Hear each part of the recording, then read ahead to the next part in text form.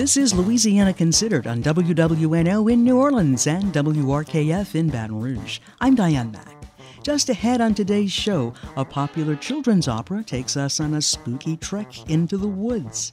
And the warmth of the approaching holiday season is magnified with an act of kindness at a special concert. But first, it's been just 1 week since John Kennedy won a second Senate term in a landslide. Now the Republican is saying he is seriously considering running for Louisiana's open governorship in 2023. And he's got polling data that says he may be a favorite in that race. Here to discuss is Capitol Access reporter Paul Braun. Paul, thanks for joining us. Anytime, Diane.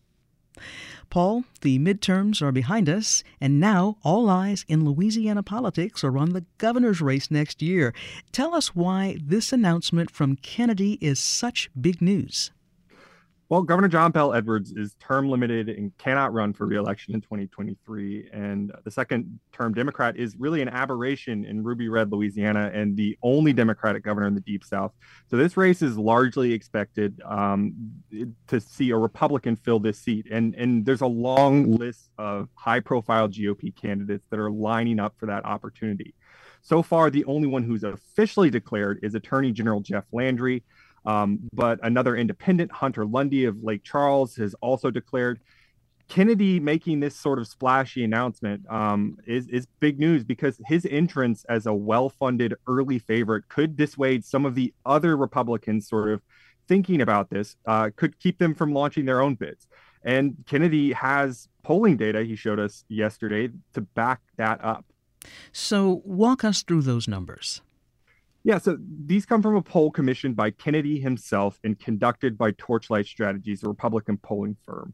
And they asked voters who they would choose from a list of potential candidates, sort of like our open primary system. The list included Kennedy, of course, also Jeff Landry and Hunter Lundy, who have both declared in the race, as well as some other folks who might wade into it. Kennedy's colleague in the Senate, Bill Cassidy, for example, also Congressman Garrett Graves, Lieutenant Governor Billy Nungesser, and a few others.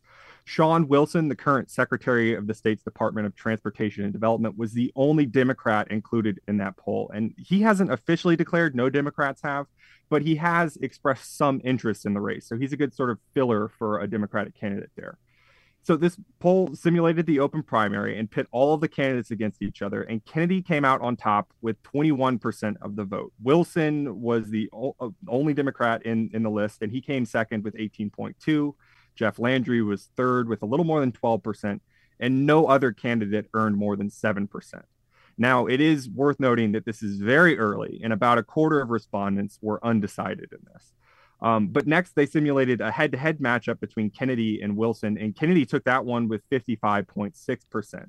Wilson, by comparison, only earned 32%. Another 11% were undecided.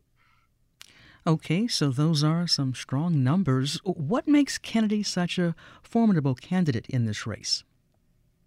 Well, I think the big thing is name recognition. Kennedy, from his position in the Senate, has made a name for himself, not just in Louisiana, but across the country with his folksy one-liners on Fox News hits.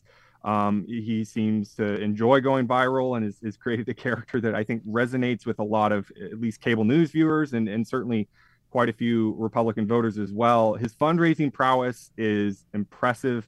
He brought in $36.6 million for his Senate reelection campaign. That's 10 times as much as the combined total for all of his Democratic challengers. And that's for a race that nobody really thought was competitive. Like if he's getting into a real contest, a real arms race against Jeff Landry or some others next year, that would be a pretty big deal. Something that could complicate matters is that Attorney General Jeff Landry is out to an early start. It's been an open secret since even before 2019 that he's had an eye on the governor's race. And he officially declared his candidacy earlier this fall and has already secured an endorsement from the state GOP. A lot of folks are kind of up in arms about that in terms of how it was done, but he does have the backing of some mega donors in the GOP, including Lane Grigsby and also businessman Eddie Rispone, who was the standard bearer for the Republican Party in 2019. So those are all complicating factors. This race for governor is high stakes. Traditionally, the governor in Louisiana wields a lot of power. We've seen that a little bit diminished with Edwards, a Democrat in office with a Republican legislature. But if you get a Republican in there with a Republican legislature, it's really an attractive seat to a lot of Louisianans in the GOP. We'll keep an eye on this race. Paul, thanks so much. Anytime. Thanks for having me. Paul Braun is the Capitol Access reporter for WRKF and WWNO. A popular children's opera continues the season for the New Orleans Opera Association as it presents Engelbert Humperdinck's Hansel and Gretel. The opera is based on the Brothers Grimm fairy tale. Former UNO grad, tenor Chauncey Packer sings the role of the witch, and he joins us now. Chauncey, welcome to Louisiana Considered. Thank you so much for having me.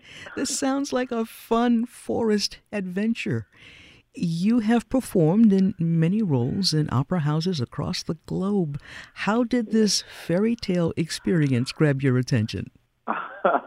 I've known about it for a while. It's normally cast in a mezzo or tenor.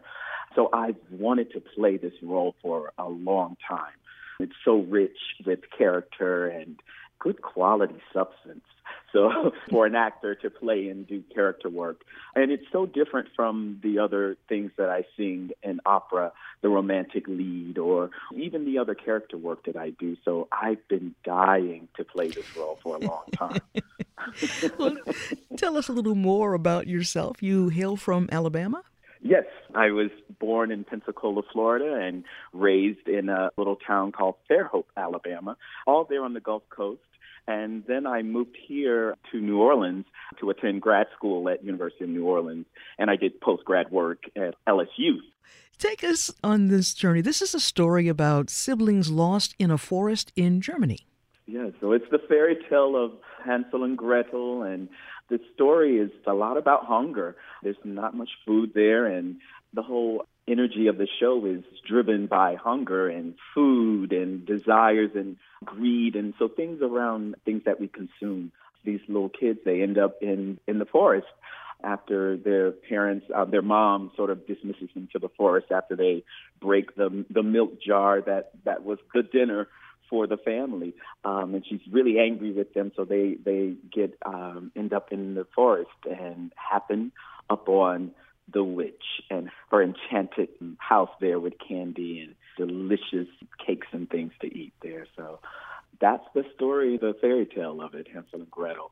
And it's been interesting to study how the fairy tale has adapted through different cultures and different inceptions of a sister and brother and a witch. So it's been really interesting to study from the Slavic tellings of it to the Italian tellings and to the German telling of it. So it's really fun and yet scary at times. Now, speaking of scary at times, you are the witch. What do you bring to the character? Hopefully I bring some complexity, but yet a reflection of conversations that we can have. You have children who are hungry for something, and they go to their parents to be fed, and then the parents, out of frustration of not really knowing what to do, dismisses them to the forest. So we can think about this as children being hungry for knowledge, even in this day and time, and how parents often just refer them to the internet, the World Wide Web. And we can see that as the enchanted forest, and by the end of the telling of this tale, the father and mother go into the forest to retrieve their children because they know they're in danger of the legend of the witch. It's an interesting reflection of what we can glean from it even today, of a commentary of human existence. But for me, I think it's really fun to sort of play the scary part of that. If I were the keeper of the World Wide Web or the keeper of the enchanted forest and the dangers that kids could get entrapped in if I get my hands on them. It's an interesting dichotomy to play, that from this corn-sweet witch to this all-consuming character that wants to devour kids. That's a lot of range for me to play, and I'm really excited to play that.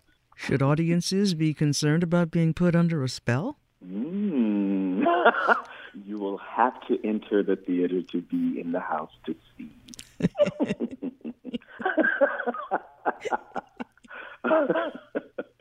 that's been another thing, really exciting thing to play with the witch laugh and different inceptions of what we consider to be witches nowadays. So it's been nice to study the history of it, from the Salem witches to different fairy tales of witches and how we view witches nowadays, from the Bugs Bunny witch to different witches now on different shows that we have. So it's been a dream come true for me as an actor and as a performer to put my research and work with the creative team and as we say in New Orleans, to put it into the gumbo and to come up with this delicious dish of fairy tale and fantasy and theater. I think it's going to be a great night of theater.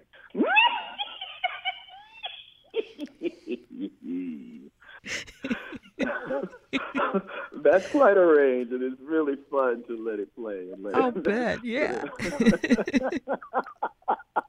So, really fun. Who are the other principals in the cast? The Gretel is played by Michaud Marrero, and the Hansel is played by Emily Pong. Wonderful singers and actors. They also both have done the parts before, so it's a great luxury for me to have colleagues who are familiar with the piece, because this is my first time to play the witch. So it's been a great pleasure to play the scenes with them. They're so free and very giving of their energy. I couldn't ask for a better experience. My first go-round in this witch of Hansel and Gretel. So is there a lesson to be learned from a children's fairy tale? Ooh, I truly think so. I look at it as the main thing is driving the show is hunger, and how we cope with the basic needs that we all need to eat. We all need to consume something to live and survive. But how do we address those needs, and how do we address the things around that, such as greed and manipulation, or helping each other once we have these basic needs?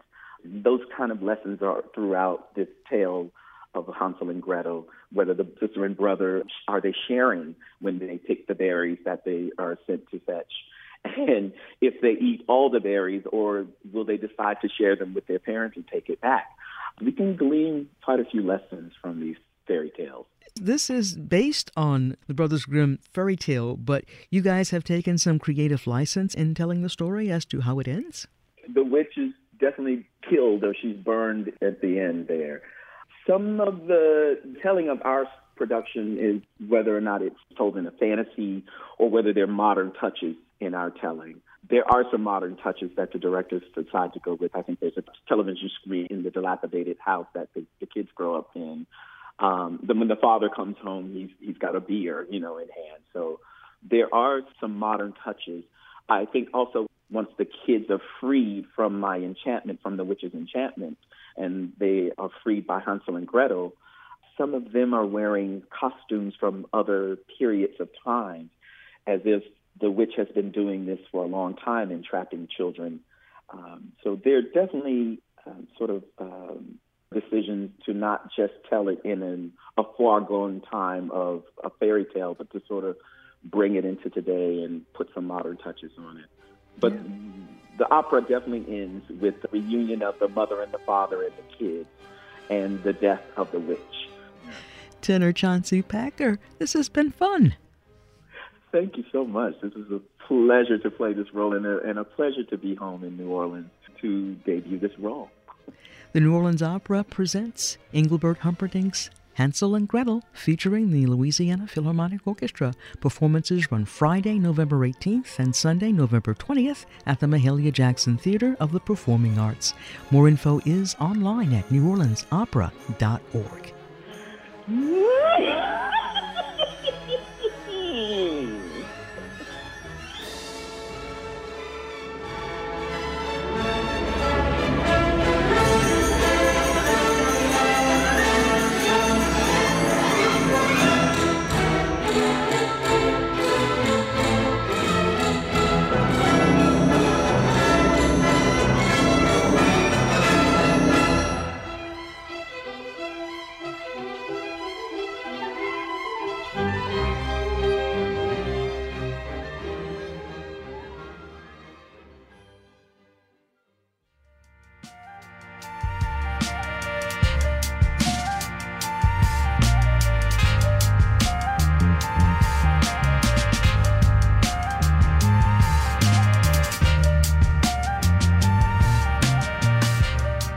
From WWNO in New Orleans and WRKF in Baton Rouge, you're listening to Louisiana Considered.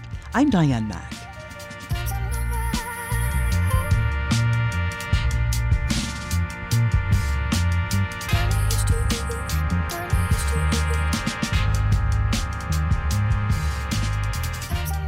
As the holidays draw near, the gift of a winter coat can mean so much to children in need.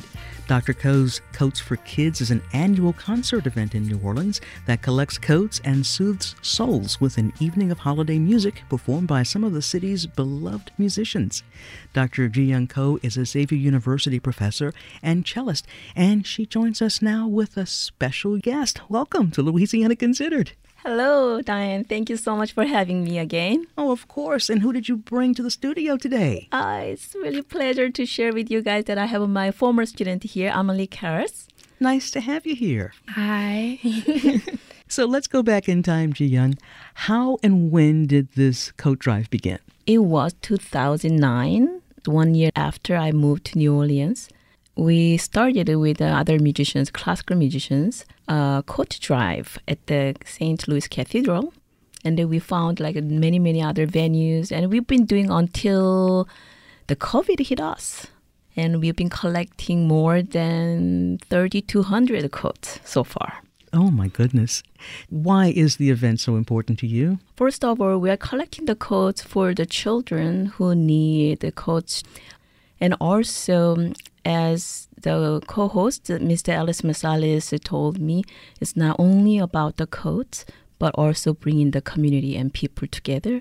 And as an artist and community members, I see the great result every year. And Amelie, you're a former student of Yes. Dr. Ko. How have you been helping with this effort? So I started attending the Coats for Kids concerts the first year that I was studying under Dr. Ko, and I'd only been going as a viewer, and just to be a part in collecting the coats, I was in charge of just making sure they looked nice. But now, since I've been a part of this event for a couple of years, I've started volunteering a lot more and helping a lot more putting together events. So, for instance, this year, I'm coordinating and trying to gather as many volunteers as I can within the community, a lot of young people my age, and trying to educate them and spread the awareness. Everybody has coats during the year, and so a lot of people, and especially a lot of young people, don't understand that there are people that don't have that. Tell us about this year's musical lineup. Dr. Ko, what will we experience? Yeah, it's not going to be only musical lineup this year. We are adding some visual arts. So visual artists will come. Some of them will give us their beautiful artworks so we can auction to help more students this year. And also some of the visual artists will be featured on stage to work with musicians. Artists include Ron Bechet, who is a professor at Xavier University as well. He's going to bring his beautiful artwork that will include dancers, African dance team, and drummer. And it is about his ancestor. And we have Marcus Brown, who is going to create arts during the performance. Also, we have Alan Gerson, whose work shows like a little boy, I think this boy, with a bassoon in his painting. And my string quartet, Fabre Quartet, will play Harry Potter theme.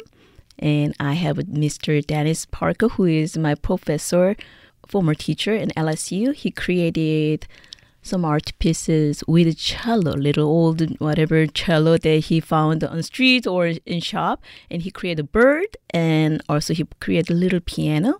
And we have Ayo Scott, who painted with mulberry from his garden. After Mr. Alice Masalis passed away, he made a beautiful portrait.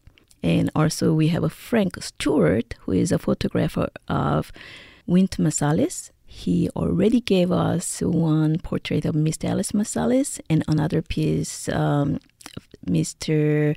Alice Marsalis plus Wynton. Dr. Ko, I see you brought your cello with you. Are you going to play something for us?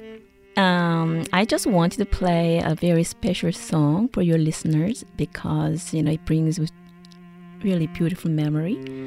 As I mentioned, Mr. Alice Masales was our longtime co-host for the Codes for Kids concert. There was one kick-off event, which was also my birthday. So he was sitting in the corner and watching me playing Nearness of You. I played with my accompanist, who is a classical pianist. And then after I finished playing, he was just sending me some signals, just staring at me. And I asked him, what? Did I do something wrong? But he didn't say anything, and he stood up. And then he was sitting on the bench, right? And I asked him, so you want to play? And yes. So we played the same song once again in his version, right? And then since then, we played so many times here and there for benefit concert, Codes for Kids, or just when we hang out, we just play this song all the time. So this year, when we play at the Codes for Kids, my student, Xavier's Symphonic Band students will play, accompany while I'm playing the solo, the melody, the Nearness of You. So I thought I'll play just a little bit to give you a taste, just a little melody line from Nearness of You.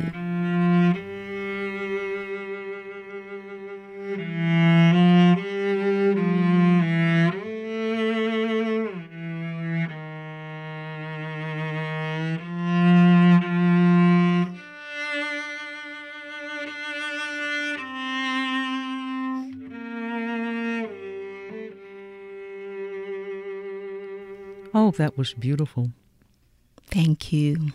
But we are going to start with one of the string quartet by Mozart. And then we are going to switch to Queen's Don't Stop Me Now and come back to Mozart's string quartet. And Mr. Alice Masales' quartet, unfortunately without him, will perform as well. Also, I have Xavier University's symphonic band playing Oblivion tango piece. And please expect something fun. The tango dancers will collaborate with us. And also we have tradition every year that we close the stage with What a Wonderful World with all the musicians together. Dr. Ji-Young Ko, Xavier University professor, cellist, and founder of Dr. Ko's Codes for Kids, and former student Amelie Karras. Thanks for stopping by. Thank you so much.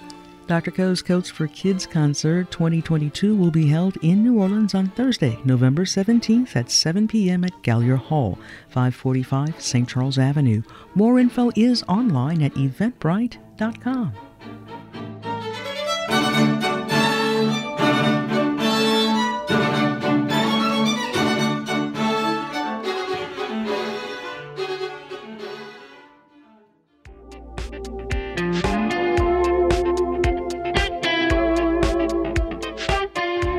From WWNO in New Orleans and WRKF in Baton Rouge, you've been listening to Louisiana Considered. I'm Diane Mack.